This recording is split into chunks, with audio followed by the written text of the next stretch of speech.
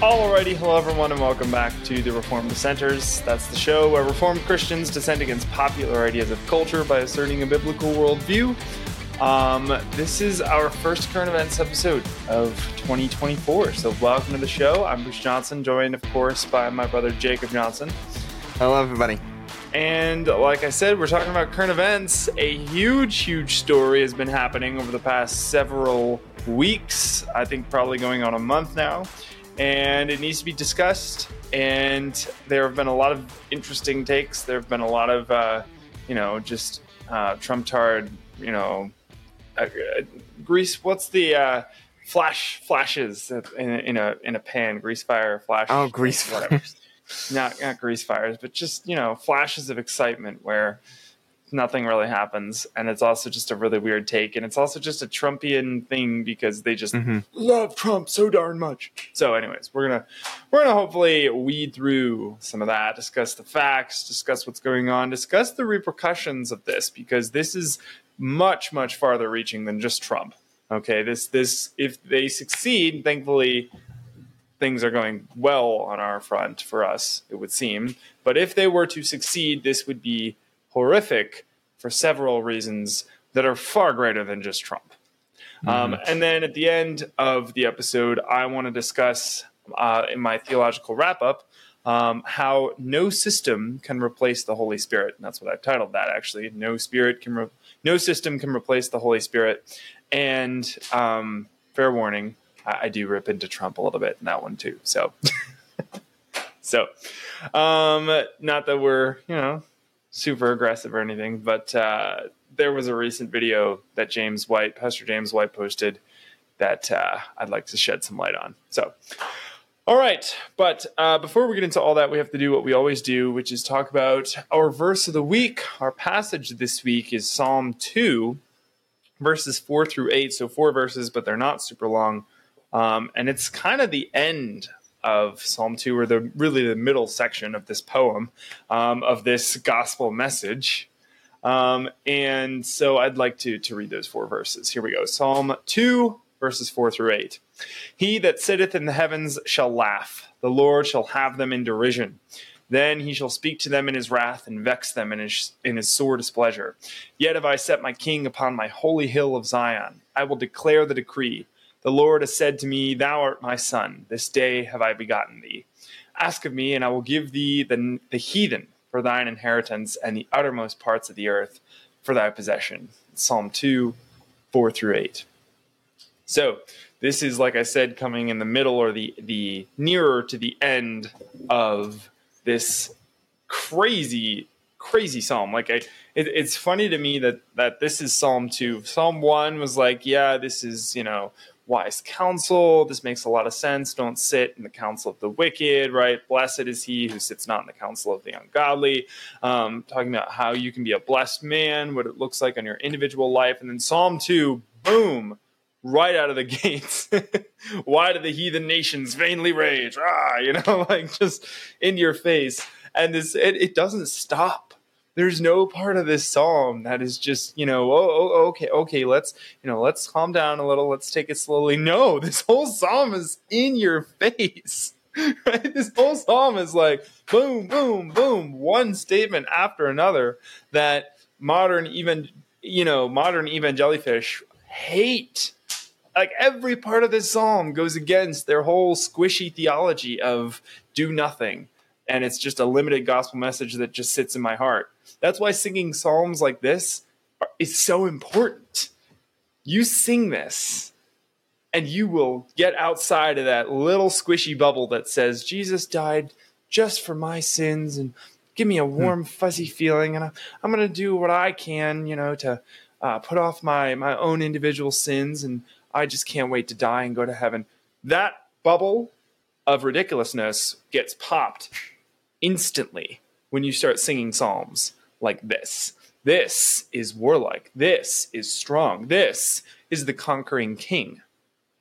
Ask of me, and I shall give you the heathen for your inheritance, and the uttermost parts of the earth for thy possession. Think big, right? Is the message here. Think big. This is not small. This is not just some, small isolated group of Christians. No. By the time Christ comes back, this world will be his. And it is his, but it will be even more visually his. It will be closer to the Garden of Eden than it is now by the time Christ comes back. And this psalm is introducing us to this theme that gets repeated over and over and over and over. Sit at my right hand until I make your enemies your footstool. And this vision that's here in these verses, in this psalm, and throughout the rest of the psalms, really, and the rest of Scripture, this vision is what the people of the Republican Party today hate desperately, especially and particularly the leaders of the Republican Party. The idea that faith changes how they vote. The idea that faith, the Scriptures, the Word of God, changes who we will and who we will not vote for. And that is what we base our vote on. Not what we think is best, not what we think is going to win, not what we think is going to be this grand strategy that's going to get... No, none of that garbage. The Word of God should determine how we vote. Full stop. End of sentence. And that's where this psalm comes into play. With that in mind, we're hitting it hard today. Let's move into our current events and discuss this massive story that is now encompassing several states and isn't over yet, I think, Jake, right? Are there litigations and things that are still happening, and this is an ongoing... I think it's pretty much... I think it's pretty much set in stone at this point. I don't think it's growing too much more. Maybe some more states might try, and I can't really get into this without getting into the actual story itself. But it really, states can't try it unless they have a different way of going about it, and we'll kind of discuss that. But we're, again, like Bruce said at the beginning of the episode, we are in the first current events episode of the new year of 2024. So, and of course, with all new years comes all new problems. And when I say all new problems, it's the same problems, just now with different faces on. The year is now 2024, so we are in an election year. Of course, the biggest time for the Republicans to come out and say, let's vote, let's actually change something, thinking that voting is actually going to do something. And, of course, we have to talk about elections like everyone that is covering the news now. So, this is an election year, so everyone is talking about the news. However, this is an interesting story that I think covers the news and covers the election and what's going on. But it talks about it. We're going to be talking about it differently, but we're going to be talking about this in the sense of, well, really, elections and what's going on with specifically Trump. So I'll go straight into this without too much delay. The Democratic Party is pushing to cut Trump out of the ballot in several states. So they're looking to keep him. So when you go to vote, the ballots there, they're trying to keep his name off of those ballots. And this is happening in multiple states. Colorado was the first to sign a bill that would block Trump from appearing on the ballot for the 2024 election. And yes, that to me personally, that was completely unbelievable when I first heard it. And how can a state decide? Like, this is, it made a little bit of a strange at first until you actually hear the argument, which I will discuss at the very end. But like, how could a state just say, what was that? Yeah, well, I mean, these are the same people who are all like, democracy, democracy, democracy, without pulling in the Republic side of things. They want pure democracy, right? What they just did, though, was exercise what? Republic. Yeah. Right? They took there's a standard. I mean, that's not wrong. There's a standard, but that's not democracy. Right? Democracy is the people. The people are the standard. Whatever the people want, that's right. So they've literally like shot themselves in the foot for their whole democracy argument because they've just upended democracy. Right. So, how could a state do this? And now, as we're getting into the story, this is multiple weeks long. Colorado is not the only one to do this, but it was the first in a short list of states. It hasn't happened in multiple states. It's just 4 states. However, when you start in 4 states, it's gonna start spreading out to several other states. Like a new state every week for a while there. It was kind of crazy. Yes, yeah. And so, like I said, there are 3 other states aside from Colorado. And that would be Colorado, Michigan, California, and Maine. Each has their kind of like their own story as to how they dealt with it and how they went about putting together a block and stuff like that. And I want to get into each one and what each state kind of did and really how things were, I want to say resolved, how things were finished. So first, I want to talk about Colorado. Hopefully this will make a little bit more sense when I finish talking about a state. So Colorado, while kicking someone out of the ballot because they hurt your feelings is absurd, it's certainly not outside of the regular everyday occurrence in Colorado. They are very big on all the new fads when it comes to wokeism. Wow. And this kind of crazy is not unexpected. However, something that must be pointed out, and as a Christian news analyst, I gave myself that title, I have to give the good side of the story. Colorado, so after this, after they put through this block on Trump in the ballot, they put this bill out. It's been up there. I think it was up there for about a day, maybe a little bit longer. I don't think it was very long. The Colorado Supreme Court, right after that, in a spark of sanity, thankfully, struck down the new idea. While that was very relieving, we still have several of other states which are still needing to be taken care of. And are still they're still dealing with it. So, thankfully, Colorado got rid of it. And in a sense, I think for me personally, while at first I liked the idea of kicking Trump out of the ballot, I'm like, oh yay, we can get Trump out of here, really? I think that's kind of like what everybody was like, oh, hey, look, we can get Trump out of here, yay! And that's both on the Democratic side that we're like, oh, because we hate Trump.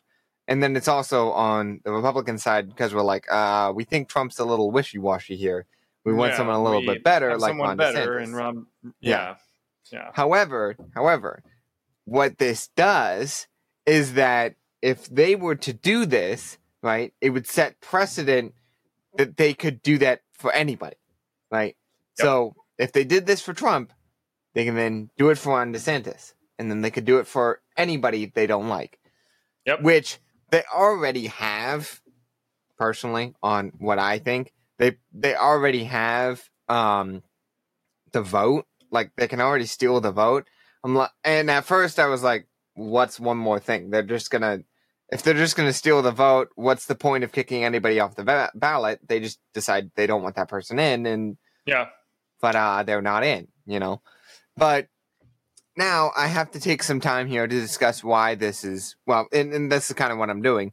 We're discussing why this isn't a good thing, right? Because, again, that precedent issue and the fact that this could be used for anything coming up. And I've kind of discussed precedent before, but what it is that when one case is decided, and I'm giving a brief summary of this because maybe for the new year, new people are listening. But basically, when a case is decided one way, they basically decide that for all other cases going forward, that's how they're going to decide. or like when a new case comes up, they'll look back through old cases and say, oh, that's how they decided on this one. Well, that's how we're going to do it. Instead of taking the actual situation as it comes, they decide, oh, we're just going to do it. If that's how they did it before, then that's how we'll do it now. So, same, and I mentioned cases, but that's kind of the same for these types of bills. That's why the type of abortion bans that were going through was so important, because if one state could put through an abortion ban, another state could then use that precedent to put through another abortion ban. And that's how we kind of use precedent to our favor. However, this wouldn't be a good thing. So, without kind of delaying this, I want to get into California. And California was very surprising, and it took a turn. Like, it took a weird turn from where California normally would go. California has decided not to ban Trump on the ballots. However, and this is the California ease right here. Sorry, this is the California nature coming in. That decision was not made lightly. They went through weeks of trying to figure out whether or not they could actually do this legally. I was reading through this whole article saying all of the different things that they were going through, all these different loopholes they were trying to figure out, but ultimately they decided, it wasn't going to work. The governor of California made it clear that she intended to cut Trump out of the 2024 ballots. However, the Secretary of State, while the Secretary of State was trying to find ways, could not find any legal reason for doing so.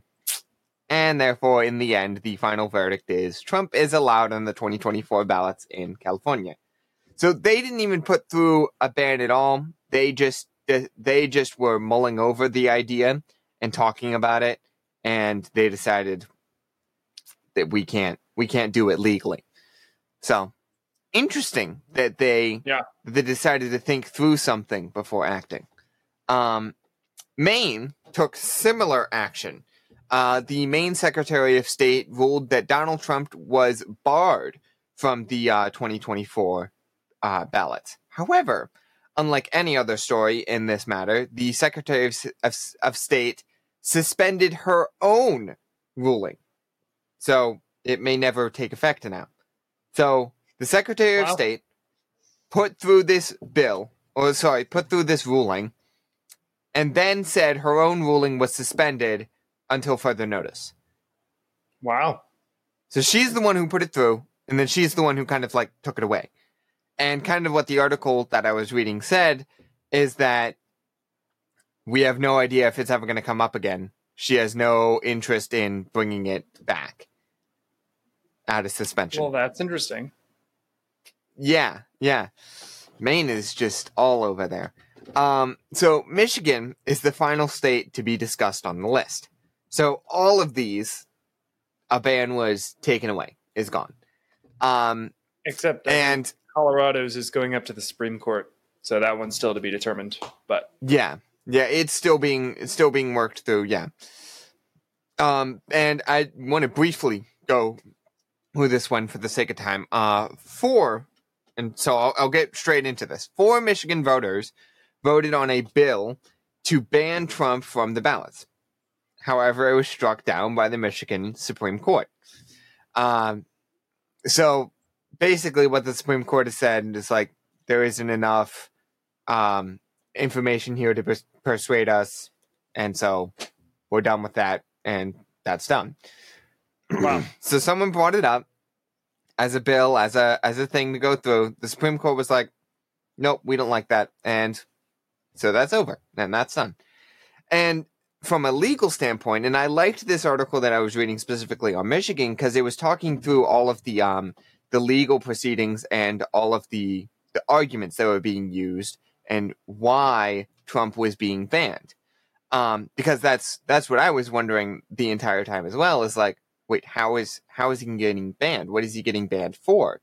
Because we all know that he's been going through a lot of recent court cases. So I was thinking, oh, maybe one of those went through and it caused him to get banned. It caused them to be able to continue with that going forward. Yeah. And it doesn't seem like that is the case.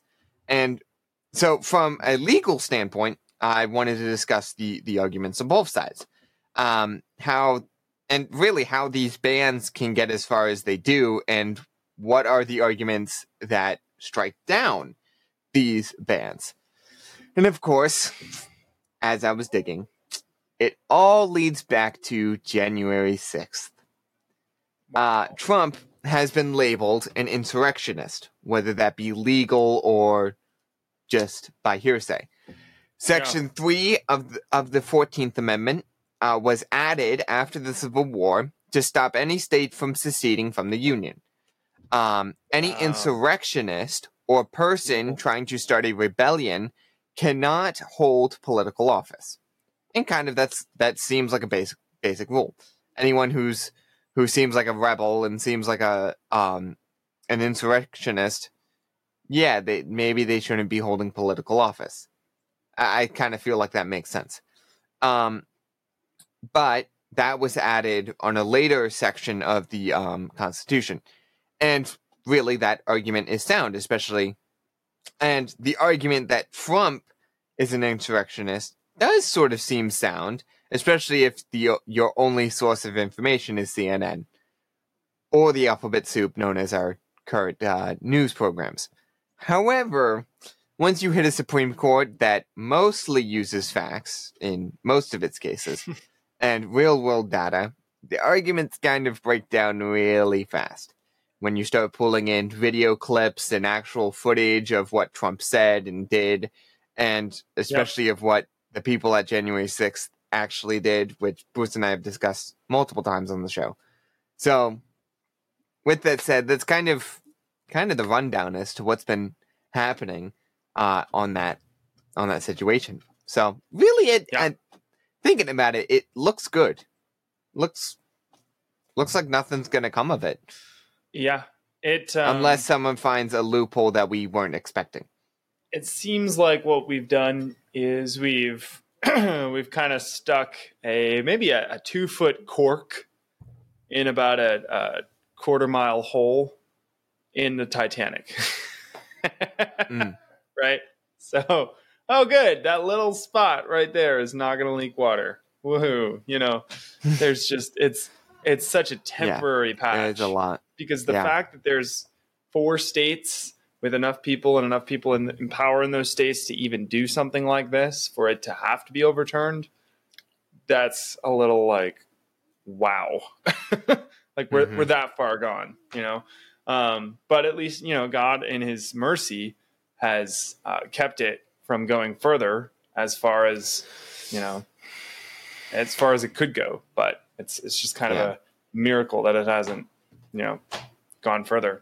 But the next attempt, it's going to be more well thought out, and they're feeling the waters. And so on that front, yes, we have a system.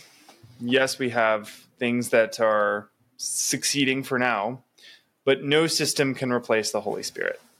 And that's why I want to spend my time here in my theological wrap-up discussing how no human man-made system can replace the Holy Spirit. Quote, "Evil men do not understand justice, but those who seek the Lord understand it completely." Proverbs 28, verse 5. A few days ago, Pastor James White shared a video on Twitter showing, once again, the egotistical and downright wicked nature of Donald Trump. The blowback from the Trumpian mob was, as you'd expect, for decades now, the response to any sort of critique of a Republican candidate has largely been a rather rattled and incredulous cry of, "Oh, so you want the Democrat to win?" The obvious answer is, of course, we don't want the demon rats to win, but we often stop there, wondering to what else we can appeal to make them see sense. Is getting in a Republican all that matters? Is playing the game the pinnacle of success? Certainly, there must be more than simply electing rulers who kinda sometimes maybe say they'll act on our behalf, which is Let's face it, that's Trump right now. As opposed to the other guy who says, you should stop driving, building, selling, or breathing unless he gives the go-ahead. What else is there? How do we navigate a country where our side values their version of the system above all else? That's what I hope to answer today. First of all, systems are good things. Our king is a God of order. He does not want societies to be in disorder and chaos. God gives us his scriptures, which outline the only way to have a truly functional society. And I can't make this any plainer than by pointing to the fact that there are literally entire books of scripture devoted to how societies are supposed to be run. For instance, there's Deuteronomy, Leviticus, and one could easily raise the point that the entire Bible is a collection of cultural principles relating to some sphere or other of society, from the state all the way down to the individual and everything in between. Quote, none is righteous, no, not one. No one understands. No one seeks for God. All have turned aside. Together, they've become worthless. No one does good, not even one. Romans 3:10-12. God gave us these systems and principles because our fallen state necessitates something outside of ourselves for guidance if we are to avoid falling into complete insanity and collapse. Look around you. We are not capable of creating sustainable and well-formed societies apart from Christ and the inspired Word of God. This should be obvious, right? If this is news to you, welcome to the show. Welcome to Christianity. We're glad you're a new believer. The Founding Fathers knew this, which is why they quoted the book of Deuteronomy more times than any other source during their deliberations that led to the writing of the Constitution. Quote, but we are all as an unclean thing, and all our righteousnesses are as filthy rags. Isaiah 64:6. Because of our fallen state, societal systems are absolutely vital, but while these systems are important, they need to be biblically derived ones. Using our own pragmatically created systems would be like using filthy rags as window shades in a beautiful house. Tools are useless without a person to use them. John Adams is quoted as saying, quote, our Constitution was made only for a moral and religious people. It is wholly inadequate to the government of any other. Biblical systems for cultural Christianity, but also for culture, were created by God and given to us to be used by a people restrained by the Holy Spirit. Pastor Wilson says this well in his book, Mere Christendom, quote, Christ is the foundation of every true form of liberty. Civic liberty is an impossibility for a people who are enslaved to their lusts. For such a people, constitutional liberties are nothing but paper liberties, the kind of thin surety that tends to satisfy slaves who need to be flattered by their masters. Douglas Wilson, Mere Christendom, page 113. These wonderfully created systems of limited government and separately delegated powers will not work in a country filled to the brim with secular humanists. Atheists, also known as fools, Psalm 14:1, are incapable of accounting for anything in God's created world, let alone inalienable rights. As Pastor Wilson outlines in his book, Mere Christendom, it's impossible to have guaranteed rights when the civil government is in charge of your rights. Your rights have to come from someplace higher. There must be a place to which we can appeal when our rights are infringed upon. Otherwise, the civil government is the highest point of appeal, and whatever they say goes. In other words, civil government is God. Kicking and screaming at the King of the universe. Quote, and there is none that calleth upon his name, that stirreth up himself to take hold of thee. For thou hast hid thy face from us, and hast consumed us because of our iniquities. Isaiah 64:7. Ever since the fall, our hearts have been starkly against our Lord and Creator. We stupidly delude ourselves into believing we can act however we want and simply live with the consequences. Then, when cause and effect kicks in, we complain, why is God so unjust? We see years of prosperity in America and think it was us and our precious documents that made history. We see corruption and a failing nation, and we think the answer is to elect an egotistical heathen. Quote, for although they knew God, they did not honor him as God or give thanks to him, but they became futile in their thinking, and their foolish hearts were darkened. Romans 1:21. Unfortunately, that verse, that one right there, that we use against the heathen all the time, perfectly sums up the state of the Republican Party right now. They knew God. Most even claim to still know God. Republicans are largely known as the party of faith, and yet they refuse to take seriously their responsibility to bring the word to bear on all areas of life. They just want to, quote unquote, win, which is easy if you keep changing your definition of what it means to win. Right? Winning used to mean a nation discipled for Christ. Now, it just means enlarging the civil government through military might or the police force, back the blue, right? That, despotic phrase, back the blue, and our heathen education system. That's what it means to win now? Wow, how far we've fallen. Bringing the word to bear. As Christians, it is our duty to bring the word of God to bear on all aspects of life and culture. Mimicking Christ's humble boldness, we should be the ultimate culture shapers. Through Christ, we have been charged with discipling every nation on earth. When a nation is discipled properly, every facet of their societal, day-to-day lives will be done in a Christian manner. That is Christendom. That is the goal. And that is exactly what Christ is doing right now through his church. Unfortunately, many churches refuse to acknowledge their mission, but gradually, more and more are waking up to this reality. What we need to do is pray that this number increases and God brings reformation to this crumbling, withered husk of a nation called America.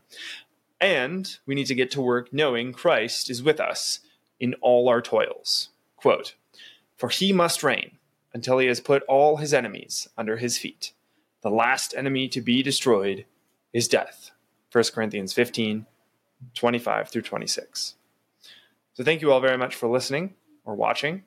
Go to our website, TRD Show, and follow us on all our social media platforms. We've got another episode coming out for you on Wednesday and then another one on Friday. It's going to be a busy week. So our calendar is on our website. Actually, it's on our social media pages, so check those out. But we hope you enjoyed, and we're looking forward to seeing you on Wednesday. And remember, everyone, in all that you do, do it as unto the Lord.